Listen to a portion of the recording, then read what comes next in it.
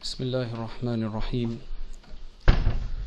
الحمد لله رب العالمين والصلاة والسلام على المبعوث رحمة للعالمين وعلى آله وصحبه وبارك وسلم تسليما كثيرا إلى يوم الدين أما بعد. Allah subhanahu wa ta'ala says وَأَنْتُمُ الْأَعْلَوْنَ إِن كُنْتُم مُؤْمِنِينَ. Allah subhanahu wa ta'ala also says يَا أَيُّهَا الَّذِينَ آمَنُوا اسْتَعِينُوا بِالصَّبْرِ وَالصَّلَاةِ إِنَّ اللَّهَ مَعَ الصَّابِرِينَ. O people who believe, seek assistance from Allah, seek assistance in Allah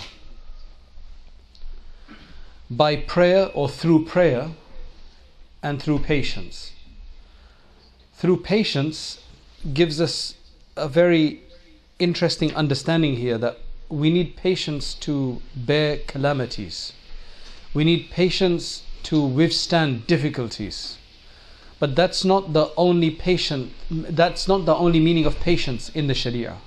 The common understanding of patience is when you have a calamity or a difficulty, a musibah, some problem, then you have to withstand it. You have to be patient and endure it. That's generally the understanding of patience that people have.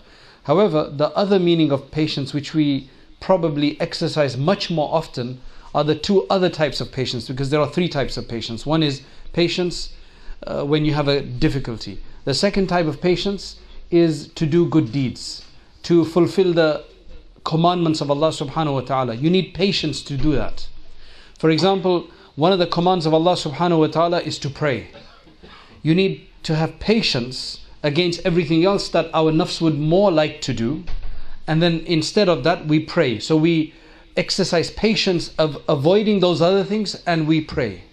We fast. We avoid. Fasting is all patience.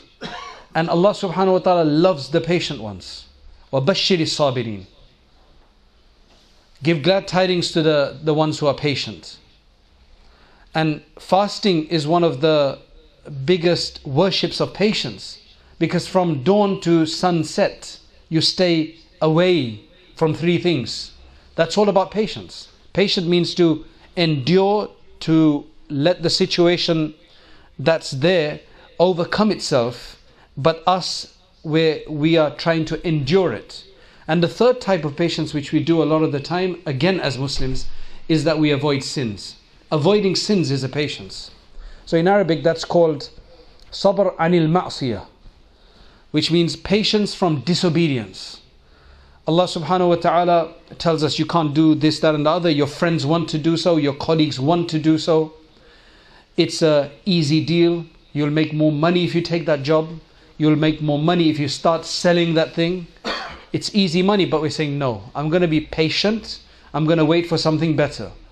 That's why generally if there's a person who has some trouble in finding satisfaction in the halal, and constantly the nafs is encouraging him towards the haram. For example, a person has a spouse, married, but our eyes still looking at other things, trying to be entertained by others, maybe leading to flirtation and so on. And we're not satisfied with what we have. We're not satisfied with what we have. So there's a very wonderful dua. Allahumma kfini bihalalika an haramik wa aghnini bifadlika amman siwak. Now this dua is very interesting because it wasn't reported about this issue.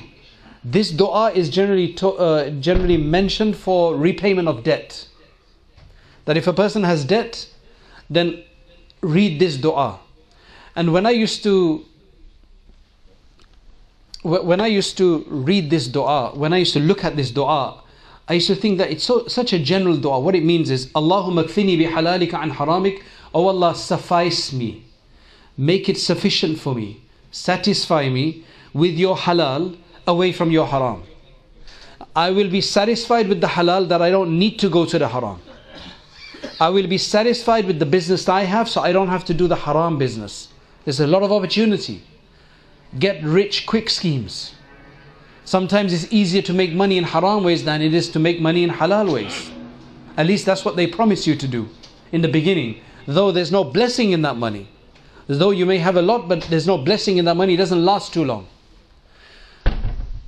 Allah give me sufficiency in the spouse I have, so I don't have to look at other spouses. And the dua works. Because look, this world is full of new things. This world is full of different things. This world is full of variety. And even if I have the best of something, I have the best jacket, I have the best car. I mean, what do you mean by best anyway? That doesn't even make sense. What do you mean by that? I've got the best car. You see these little children, they say, oh, that's the best car. Right? They don't even own it. They've just seen a Corvette. They say, that's the best car. Like, what do you mean it's the best car? What do you mean that that's the best car? How is it the best car? Just somebody told you it's the best car. Oh, Manchester United is the best team. Like, why is that the best team? Right? What makes it the best team?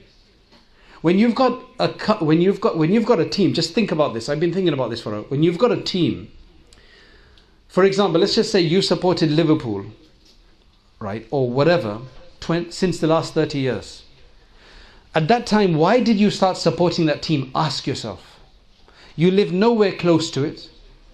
The players that maybe you initially supported it for are all long gone. It's a totally different team. Sometimes, if you're supporting Liverpool and you're from Liverpool, I can even understand that. I can even understand that. If you're not even from there, most of the players are probably not from there. Why are you supporting that team? Why is that so special now? Why don't you change? Why is it not possible to change? Think about it. If you're supporting the same team for 30 years, despite whether they were winners or losers, they had their ups and their downs, why do you support that team for? When they've gone through so much change, just think about it for a while. What makes you support them? What is it? So if I used to support Liverpool 30 years ago, why would I want to still support it today? What is it that makes me support it? What made me initially support it? So what do you mean by something is the best?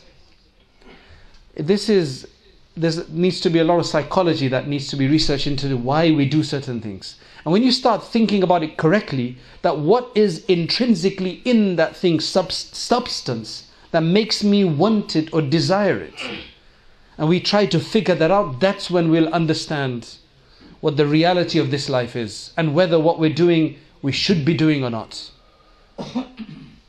So when I hear the children, they have card games with different cars, and okay, that's the best. I'm like, it's not even the best for you. I hear these kids, they're talking about Manchester City or whatever. I said, you've never even been there in your life. Why would you say it's the best team?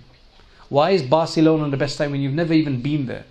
If those players of Barcelona even saw you, they wouldn't even recognize you, wouldn't even say hello to you. Probably not. Why? What's overtaken us? The only thing we should be supporting is anything that we can see clear benefit coming from. So this dua is really wonderful. Oh Allah, suffice me with the good away from the evil, and make me independent of anything besides you. I don't want to be a follower, especially for those things which are bad, which are not useful, which are not beneficial. I want to be independent in my thinking. This will really help us to understand culture and not follow culture. Culture is very powerful. So steadfastness in a time when we have so many things that is competing for our minds, our brains, our money, our everything. Before they just wanted something from you. Now they want you to be fully everything. They want you to think in a particular way. They want you to dress in a particular way. They want you to speak in a particular way. It's a very powerful culture that we are dealing with today. Today it's very powerful. It's around us. You can't avoid it. So let us talk about a few different things today, just to get us to think about these things. The question that arises generally that they keep putting out there, which causes a lot of confusion to people, is that, is Islam still relevant today?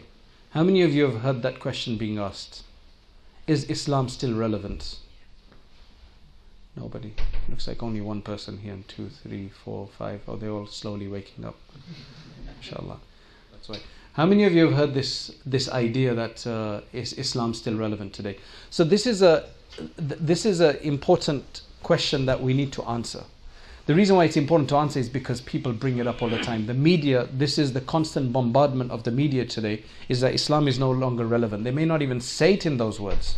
But what's happening to a lot of people, especially people who generally don't come to the masjid, and even some people who come to the masjid, is that if you're not already so engaged with your faith, and then you keep hearing that this has been done in the name of Islam, and that has been done in the name of Islam, and this crime has been committed, and those people have been murdered, and that incident, terrorist incident, has taken place in the name of Islam, then slowly your association with this thing that you maybe have been brought up with and born with suddenly starts to weaken. For example, everybody's proud of their family. At least they generally start off being proud with their family. Let's just say that in every one of our families there's somebody who's done something strange or the other, something wrong maybe, right? We all have some black sheep in the family. Now if somebody tells you that, your family or your people, that person starts criticizing them, initially you're going to defend yourself. You're going to defend yourself and you're going to say, no, it's the best. My family isn't like that. My family is very good, because it's yours. But slowly they start to highlight problems within your family. They start focusing on them. They start magnifying them. Slowly you will also start understanding. You'll convince yourself that yes, I've got problems as well. That's what they've done with Islam. That's what's happening with Islam in the media. And this is not just we're making this up. Studies show that the link between Islam and violence, Islam and backwardness, Islam and backward culture, Islam and murder, Islam and terrorism, the links that are being mentioned in news media, it's much more than the link between any two other words, any other religion in any words. That's why it gets people to think that Muslims are the greatest terrorists. Now, if you look at it, if you just look at America for the last 2 years, how many shootings have taken place? I mean, you get one every few months. How many of them were Muslims? There are so many, but when it's not a Muslim one, you'll hear about it for maybe 2 days, maybe a third day. And then after that, it'll be finished. They may then talk about it after a week or 2 weeks, and they'll just kind of round it off, and then it's all done and dusted.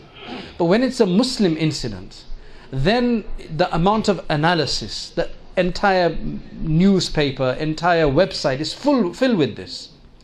Analysis, various different experts are brought in, and it's just such a hoo-ha, as though it's the most unusual thing that has to happen.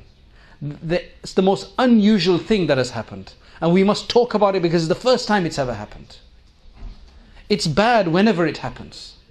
But the kind of focus, it really brings it to the forefront. So now when you're listening to this and if we have not experienced Islam ourselves, then why should we want to stay Muslim? Why should a person care anymore?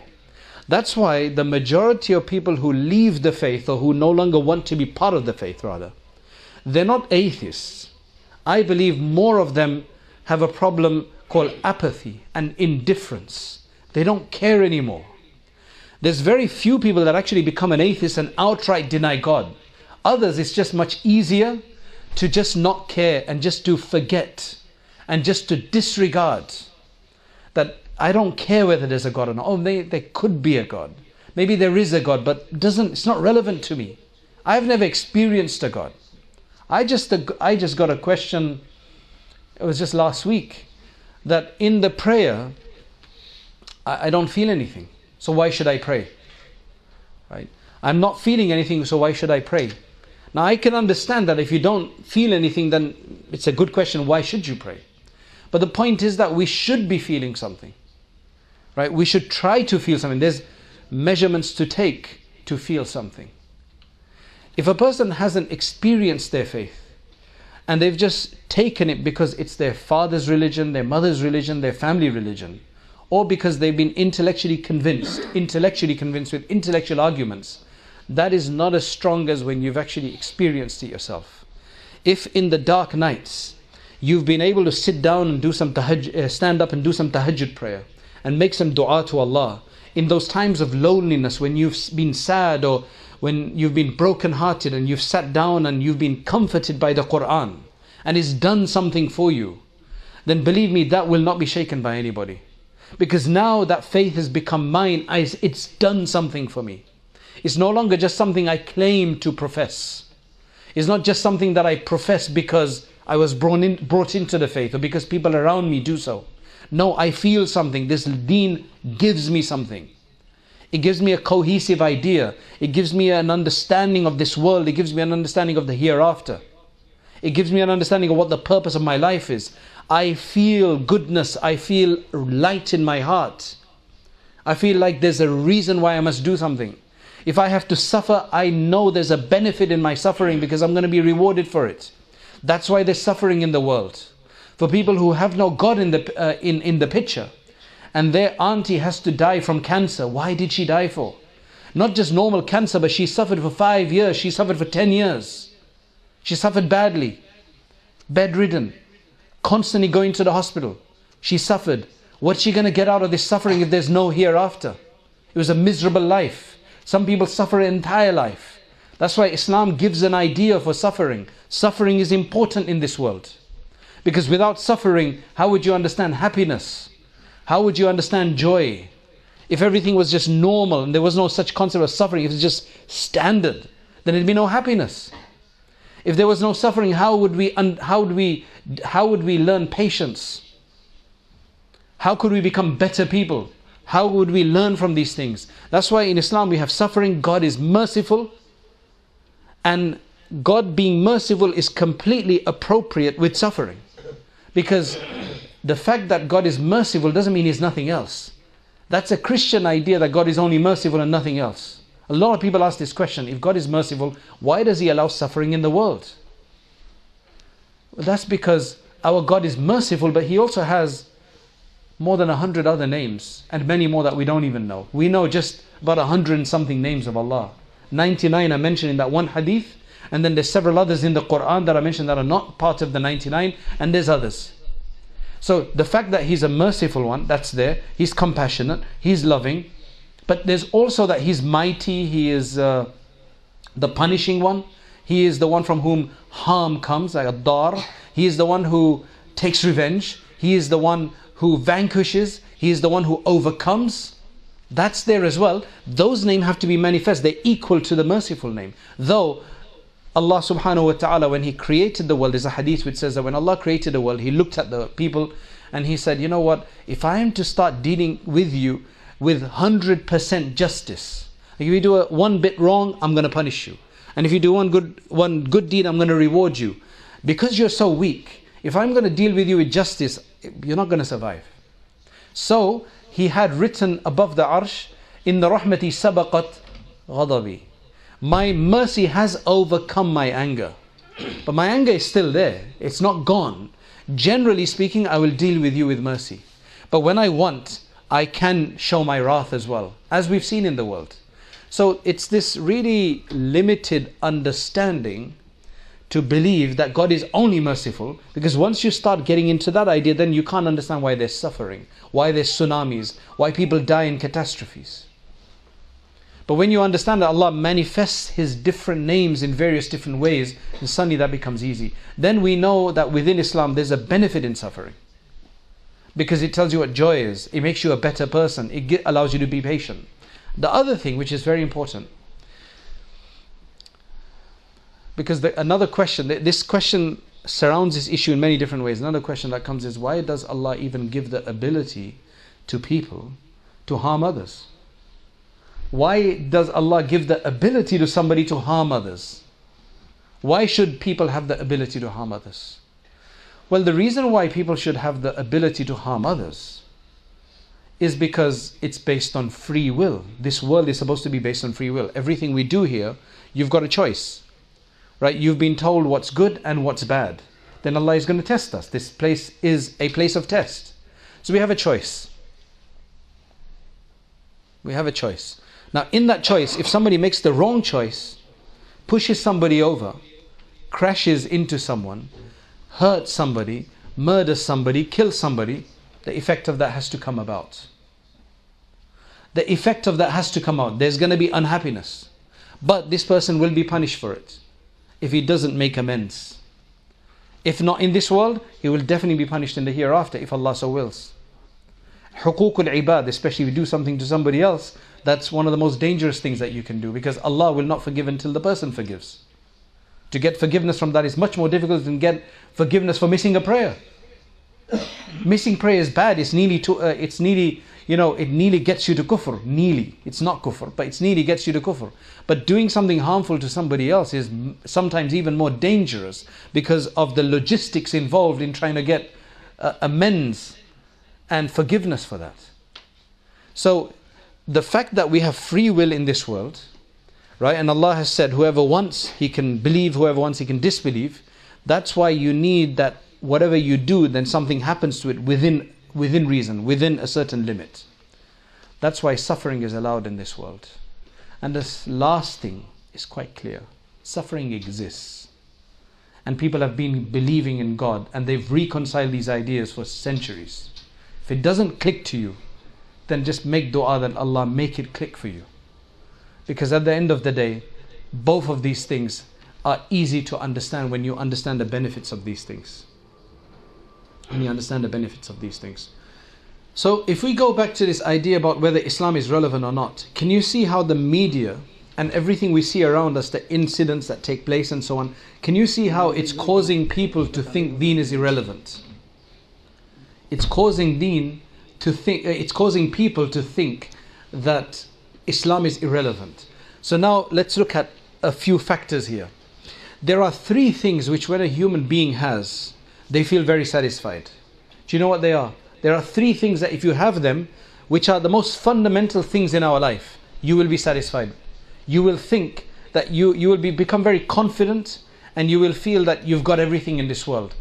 And the Prophet also mentioned this in one hadith. He says that whoever wakes up with three qualities, with three things. Number one, with sufficient health. Alhamdulillah, in the countries that we live in, you've got a free healthcare system. Many of us enjoy, mashallah, medicines, access to healthcare, and many of us, mashallah, have sufficient nutrition within our foods to stay healthy for the most part. That's number one, health. Number two is we have security.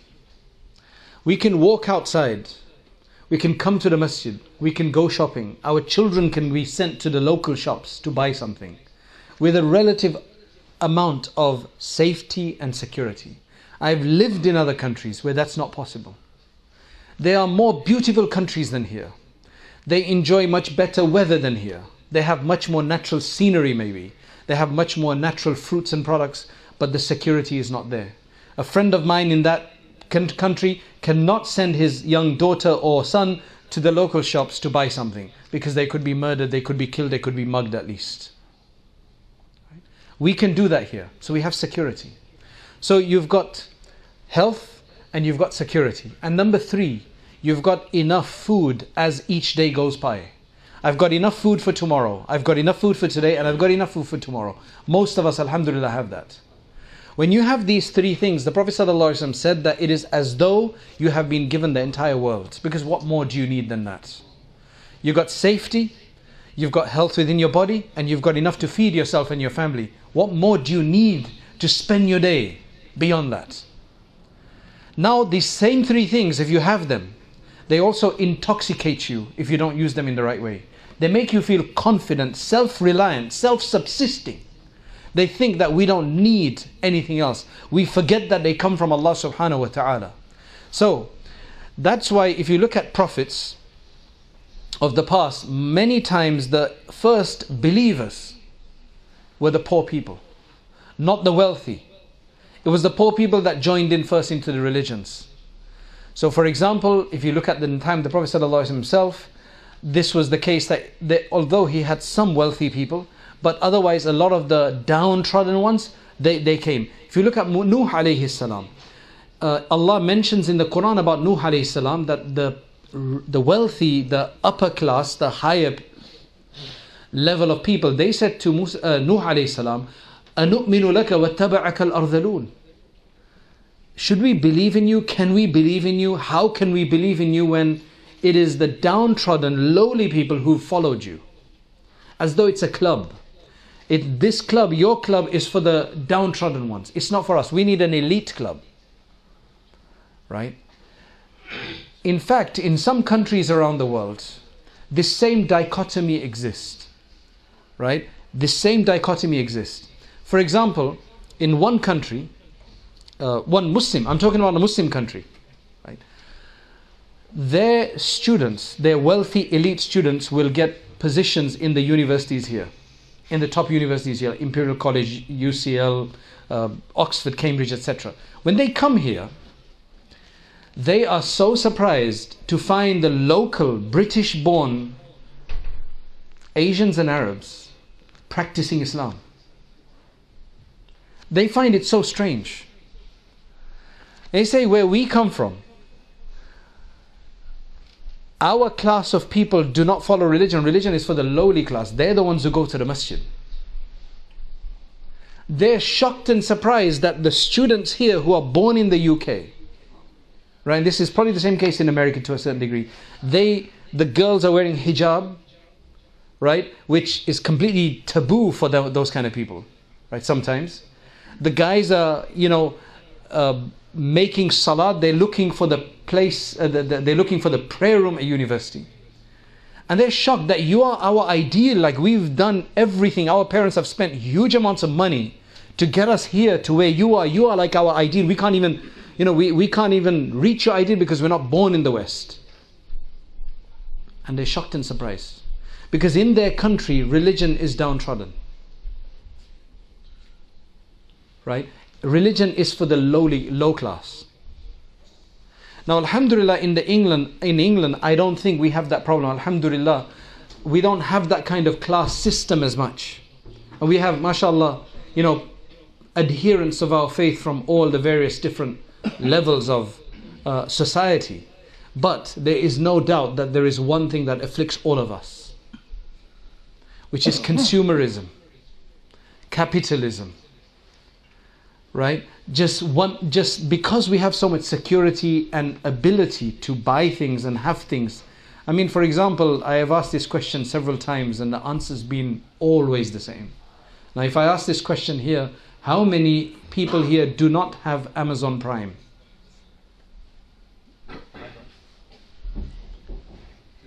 Wow. This is the first time that you've got nearly 40%. Otherwise, generally, there's only 15 to 20% that don't have it. Everybody else has it. I'm not saying it's haram to have it. If you want next day delivery, same day delivery, be my guest. All right? But what that does is you just have to be careful of consumerism. Now, whether you're Muslim or Christian or Jew or any other religion, consumerism has taken all of us. Because we can buy things so easily. Today, we live like the rich people of the past. We live like the royals of the past. We have access to products. There is no product that is banned from us, that is prohibited from us. You're a normal person, you can get access. But 100 years ago, it was only the wealthy that had access to certain things. Otherwise, we have access to whatever you want today. If you've got the money, you will buy it. Even if you don't have the money, you can get it on credit. And then you just pay for it for the rest of your life. Right? The access to things, consumerism is something that consumes all of us. There's nothing wrong with buying things, by the way. But there is a problem with hoarding things and spending beyond and to show off and to do it to compete. If you want to buy a new pair of shoes, be my guest. But at least get rid of some of the older ones. Don't have 20 pairs of shoes or 30 pairs of shoes in the house. Right? If you want a new dress, you want a new jubba, that's fine, but get rid of some of the old ones. It's completely fine to buy a new one, as long as you're not doing it to show off. And you're not doing it because everybody else is doing it. Don't be a follower like that. Think for yourself. That's the most important thing, is to think for ourselves. So now what's happening is that consumerism is just buying things. They don't satisfy you. How many of you have the latest iPhone? I mean, there's nothing wrong with that per se. I'm just asking, be honest. Does anybody have the latest iPhone? You got the latest one. Which one you got? What's it called? I just want to make sure you got it. The XS one. Okay. Right. Basically, if you need the next iPhone, that's fine, go and get it. But don't get it because you need to make sure you're upgraded all the time. Or you need to have the right to show. I literally got a question from one person from another country. He said, should I get the Samsung something or should I get the iPhone? I said, why is that a question for me? He said, because if I don't have that, then people will say I've got a backward phone. So basically, you're only getting it because people are going to say, oh, which one have you got? Which one have you got? And if you don't have the right phone, then it's not going to look good. You can have the next phone, it's not a problem. But make sure you need it. That's the thing. Make sure you don't get it just because it's an upgrade. Or just because you need to be upgraded all the time. And what I was trying to say, what I was trying to show, it just didn't go right.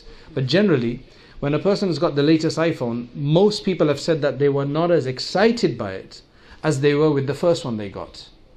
Right? And one of the reasons for that is that how much more innovative can anybody be? Right? To give you something that's going to excite you.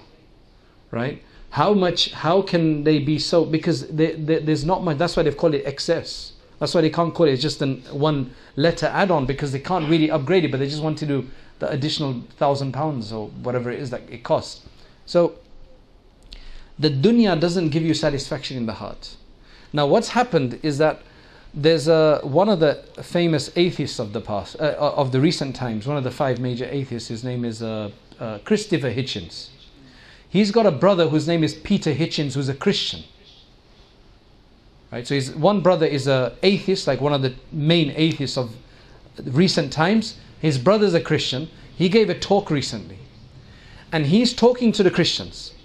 He's saying that what people have done, what the modern world has done, is that they push religion out of nearly all areas of life.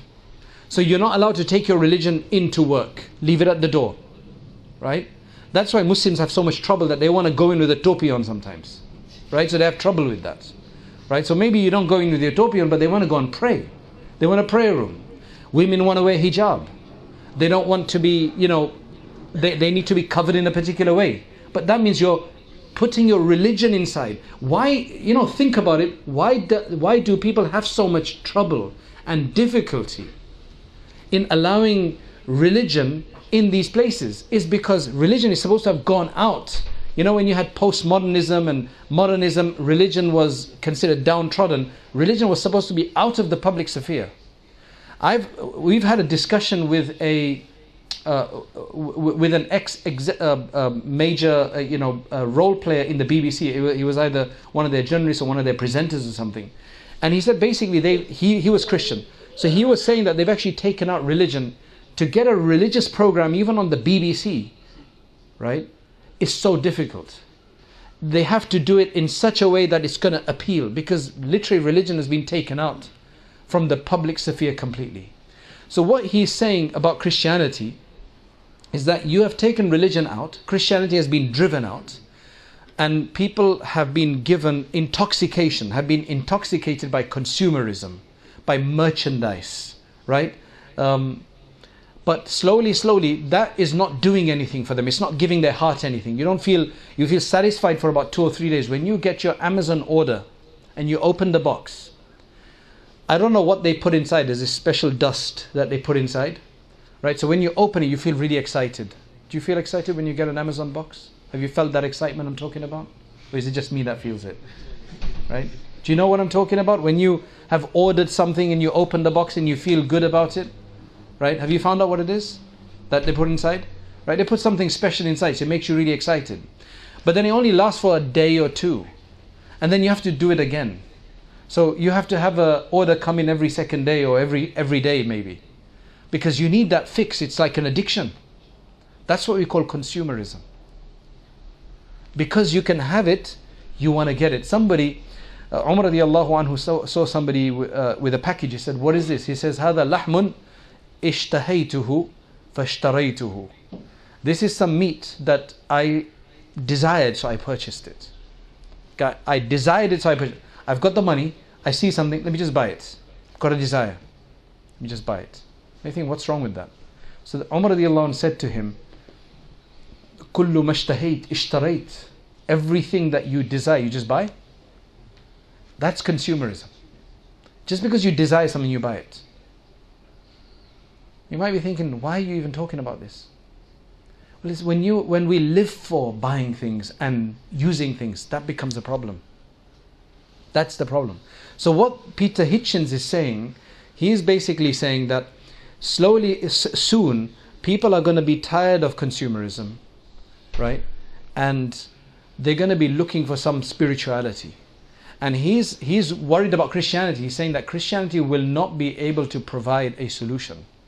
Because the Christianity that is left, even in many churches, what's happening with Christianity if they haven't sold their churches, right? And I'm only mentioning this as a warning for Muslims. We're not saying this to denigrate the Christianity, right? I'd rather be living among Christians than no faith, to be honest. I mean, if you had that choice, you'd rather be living among people of some faith, at least believe in a God, right? At least the ultimate being, those who don't deny God, than people who don't agree with God at all. That's a godless society, right? So he says whatever Christianity is remaining, a lot of the churches, they're doing a lot of relief work now, because they're seeing that that's the only way they're getting people to come in, right? Because nobody's interested in praying anymore, in coming to mass and in coming to worship. But because humans have always had a compassionate side, right, of helping others, of empathy. So a lot of churches have just become relief organizations. And I hope that we as Muslims don't go in that same direction. So then he says something very interesting. He's saying that all the difficult parts of Christianity, that was a burden, that was difficulty, the substance, that's all been done away with. For example, it's very clear in the Old in the Testament that swine is unlawful, but that is not considered prohibited for them to eat. So I asked an expert, a friend of mine who's an expert in Christianity, he is from that tradition, and he said yes, although it's in there, but in the 3rd century the Christian council, whatever it was, had agreed to remove the dietary restrictions. We don't have any dietary restrictions. You can eat what you want as long as it's healthy or not unhealthy, right? So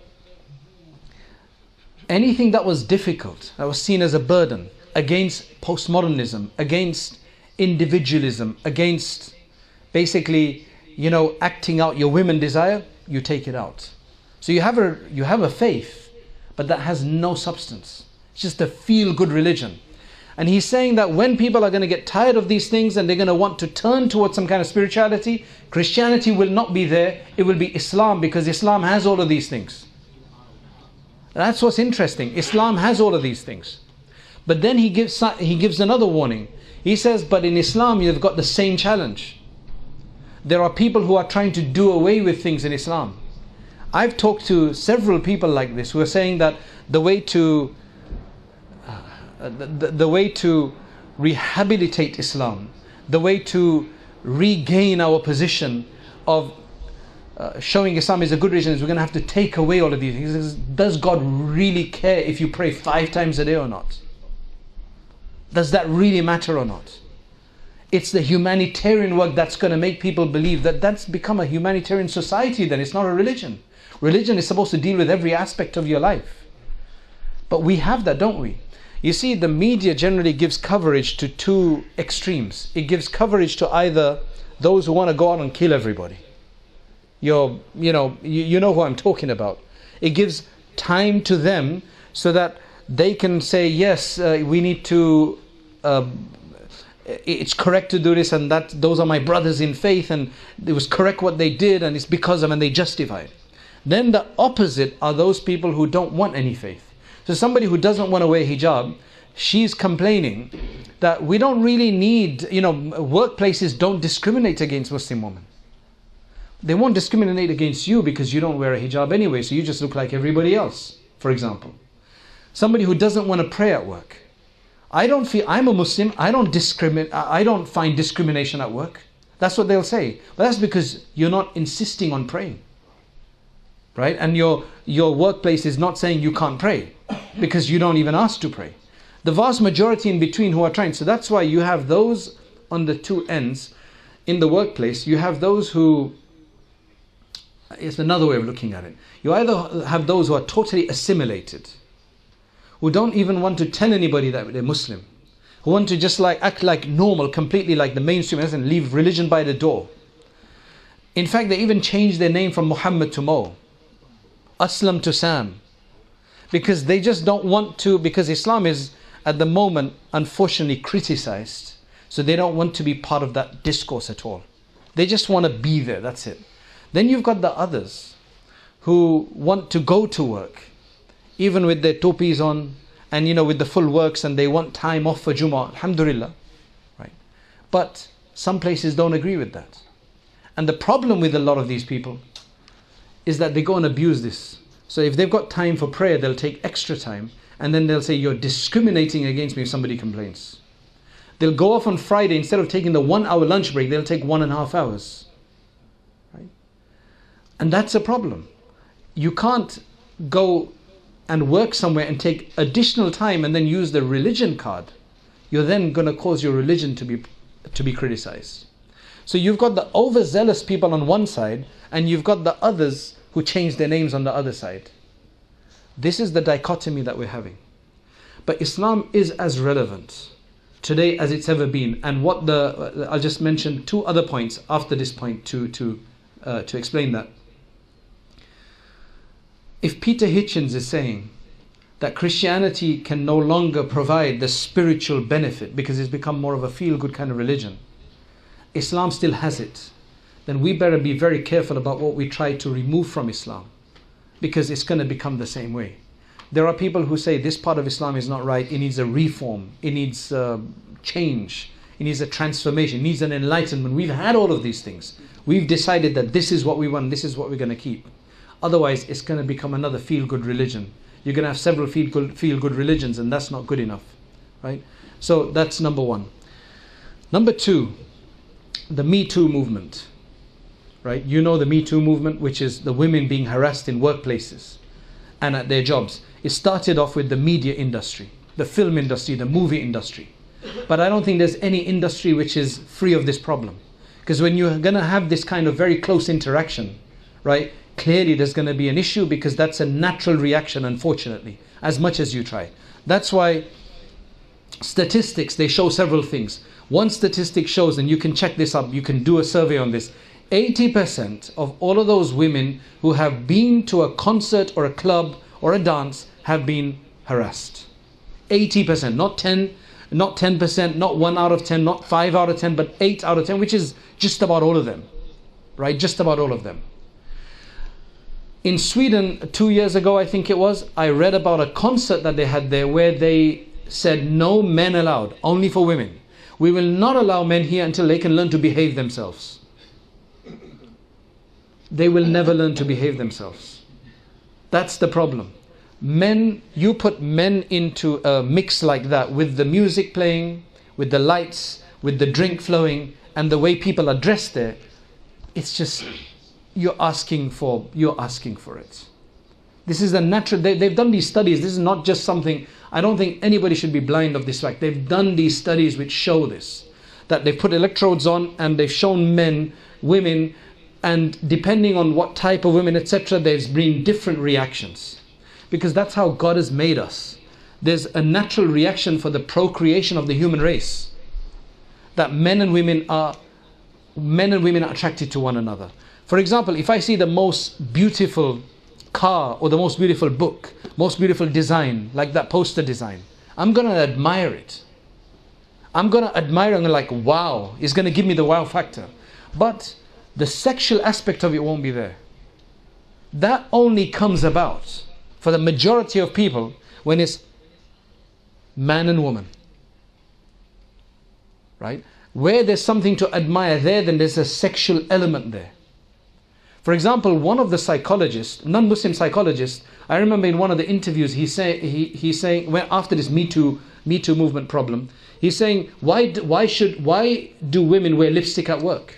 That should be, that shouldn't be allowed. So the person who's interviewing is saying, why should that even be a problem? Because the ideology is such that women should be allowed to wear what they want and still be in a mixed environment, and men should still keep their hands away, and they should. Men should be to themselves. Clearly, men should be careful, right? No doubt about that. Harassment is completely wrong, haram. But what he's saying is that, so the person is saying, what's wrong with them wearing lipstick? He said, well, because evolutionary science will tell you that women's lips become redder as they become aroused. They become redder. And you are putting that on to show arousal. That is what the man subliminally is going to interpret it as. That's how they're going to interpret it. So you're already causing an issue. Now there is a bit of hypocrisy here, because, and some people have actually pointed this out, the hypocrisy is that they say, we don't want to be harassed. Now it depends on who does the harassing, in inverted commas. Nobody should harass anybody. It depends on who basically does the advancements. If it's somebody that they find attractive, then they won't complain about that. But if it's a person they're not attracted to, then they're going to complain about it. What's happening now is that not just the media industry, but the political system. We've had MPs and lords and others who've had this problem, all right? With secretaries and other problems. We've had it all the way to the American president. Just think of Bill Clinton, all right? You have this everywhere in every. That's why Wall Street is very frightened, because so far they've contained it. It must be happening, but they've contained it. There's not been a big kind of an issue so far. So that's why recently, some of you may have read this, that the Bloomberg media outlet, who generally deals with financial issues, right? I mean, it's by the ex-mayor of New York, Bloomberg. So they have written this amazing article. Now listen to what they're saying. This is the guidance that finance executives, Wall Street executives, are giving to the people. It's a very male-dominated society with women who are trying to climb up the ladder inside. These are the suggestions, right? Now remember, Islam is supposed to be irrelevant, according to the accusation. They're saying that from now on, if you go on a business trip, make sure that you don't book your seats together. If you're going with a female colleague, make sure that your seats are not booked together. They're on different rows. When you have a hotel, forget about having rooms not next to each other. Make sure they're on different floors. Like, one is you can get a room that is next door to each other, but there's a door like this that you can access one another. Not even on the same floor. Have it on another room. Have it on another floor. Number 3, don't have meals. Don't basically take women less than 35 years of age to dinner, right? In fact, the Vice President of America, the current Vice President of America, doesn't even have meals with any woman but his wife.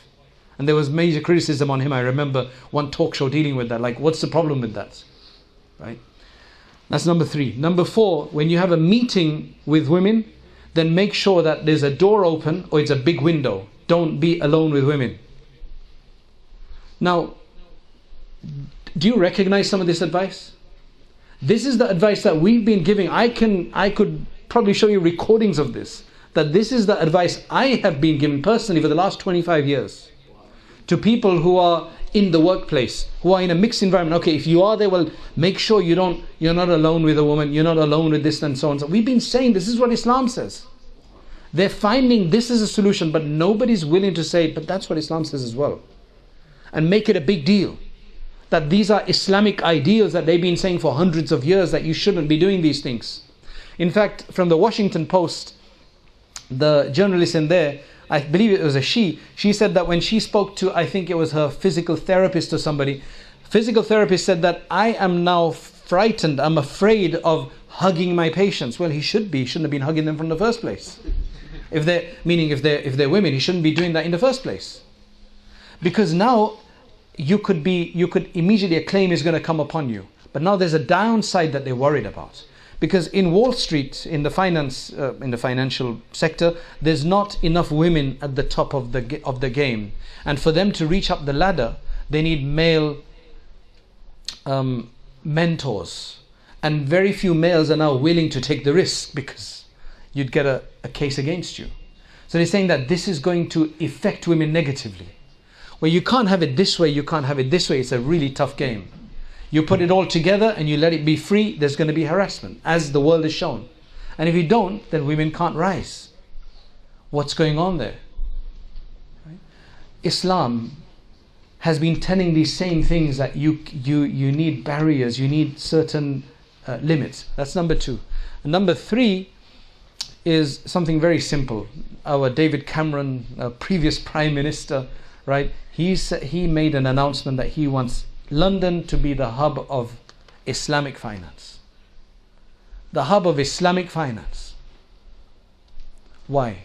Because after 2008 and the financial crash, the most stable system that can endure itself is the Islamic finance system.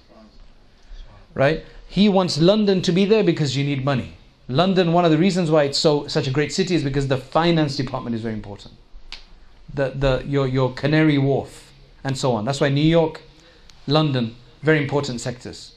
For a country to be seen in this modern world, it's all about economics. It's all about how much money is coming through it, right? And he wants Islamic finance to be here.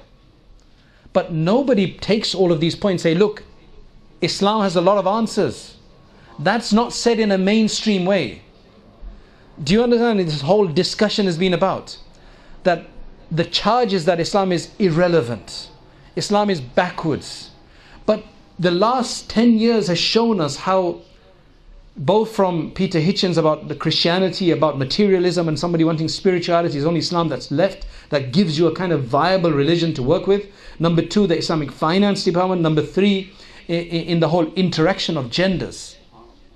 Right? Nobody's out there, and that's the difficulty.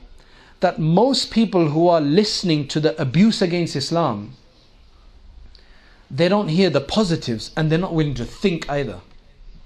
They're not willing to think either. They just listen to it, and then it creates this apathy. If it doesn't create outright denial of God, it creates definitely an apathy. That's why majority of people who want to have nothing to do with the faith, who don't care, are suffering apathy, which means indifference. Look, I've got my money, I've got my house, I can buy what I want. Why do I need a God? Why do I need to pray? Why do I need to worry about these things? Why is that relevant? It's relevant because there's a world to come. This is only a testing ground. There is a hereafter. We're all going to die. Nobody lives forever. We're all going to die, and when we die, where do we go? Is the question that arises. And Islam gives you that idea, a plausible idea, that if you take and you work for, you have to have certain restrictions in the world. Clearly, you have to have certain restrictions in the world. But it allows you to prosper. And most people, they're worried about that if they become properly Muslim, right, properly practicing, it's going to do away with their fun. It's going to do away with their joy. They won't enjoy their life. That's just because they haven't tasted it. I mean, those of you who feel you're practicing, are you guys boring? Are you guys have no happiness in this world? It's ridiculous. I enjoy my life. I think I'm practicing. I try to be practicing. I've had this said to me, if you don't do this, you won't be able to live in this country. When I pointed something out, brother, this is unlawful. He was selling something which was unlawful. I said, brother, he says, if you want to do business in this country, you're going to have to do this. There are so many others doing halal business. Shaitan's deception. Shaitan creates a deception in your mind that this is what it is. It's just like that person who feels that when they found the right wife or husband to marry, and they can't get married to them, right, because their parents won't agree or whatever, when you get emotionally attached to something, you think that they are your answer to everything, that there will be nothing else that will replace that for you. This is the same kind of emotional attachment we're talking about. Allah promises in the Quran, in many places, He promises contentment and satisfaction with the dhikr of Allah. Ala bi dhikrillahi tatma'innul qulub. You need some dhikr of Allah in your heart to have satisfaction. Otherwise, there is no satisfaction. You're just constantly running after a world, and everybody knows at the end of the day, that's just a mouse running around, and he doesn't know where the end is. It's on a wheel, right? It's just basically a race with no end. So we ask Allah subhanahu wa ta'ala for tawfiq. We ask Allah subhanahu wa ta'ala to give us yaqeen. Allah says that you must seek assistance in prayer and in patience. When you feel that I can't do what others are doing, why should I be doing this when others don't have to do it? This is where the patience, it requires faith. It requires faith in the unseen. But inshallah, the reward of that will be great.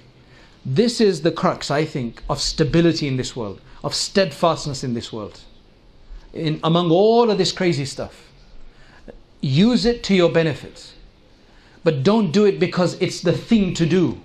Don't do it because everybody else is doing it. I mean, I used to live in a place where, mashallah, the husbands were very wealthy. Not lived there, I visited. Husbands were very wealthy. Doctors, engineers and so on. The wives were stay-at-home women.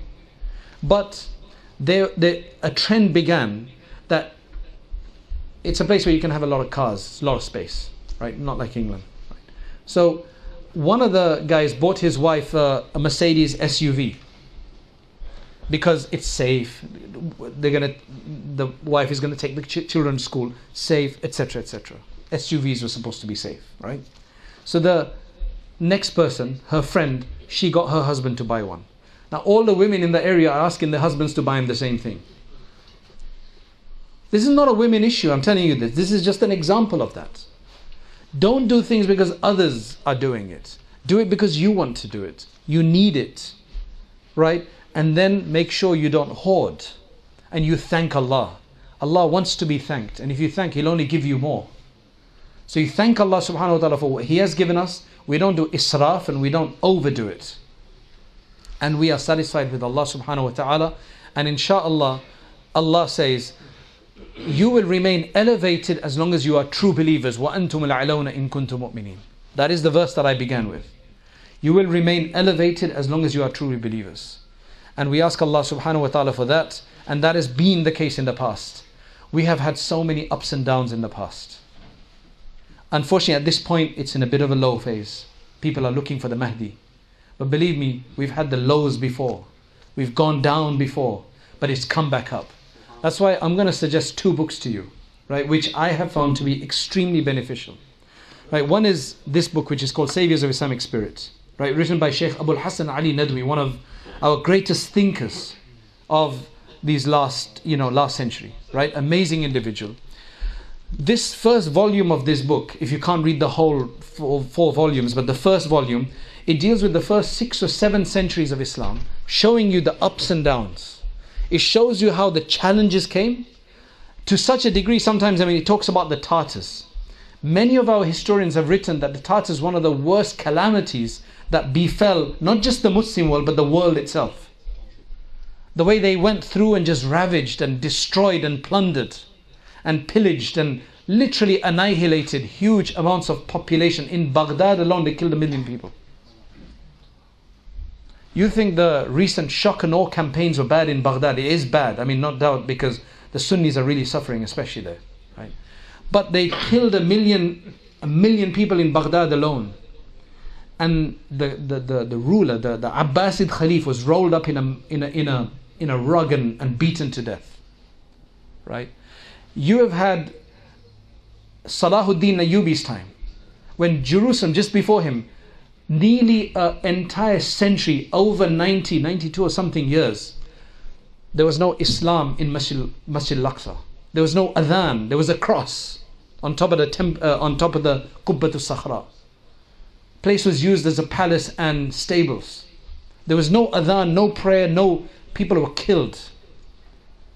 We have it bad right now, but that was worse. When you read this book, I read it when I was about 20. I wish I'd read it when I was 14 or 15, because it would have given me perspective. It gives you a lot of thought that, look, it's not the end of times. We've had problems before. And it gives us solutions and it gives us hope of how Allah subhanahu wa ta'ala has brought numerous individuals to bring back the ummah up. May Allah accept us for some contribution to His deen. That's the first book. The other book, which is very relevant for today, about Islam in the modern age, right? And it's an amazing book. I read the whole book myself.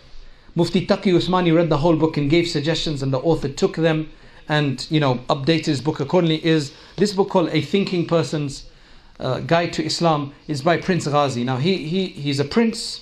Don't jump to judgments about that. He has 2 PhDs. He's a scholar in his own right. He's got 2 PhDs, one from Azhar and one from Princeton. And this is one of the most amazing books that I have read, because it gives you an understanding of what Islam is. Today, da'wah is very important. We are constantly being asked about Islam because Islam is in the media. All right?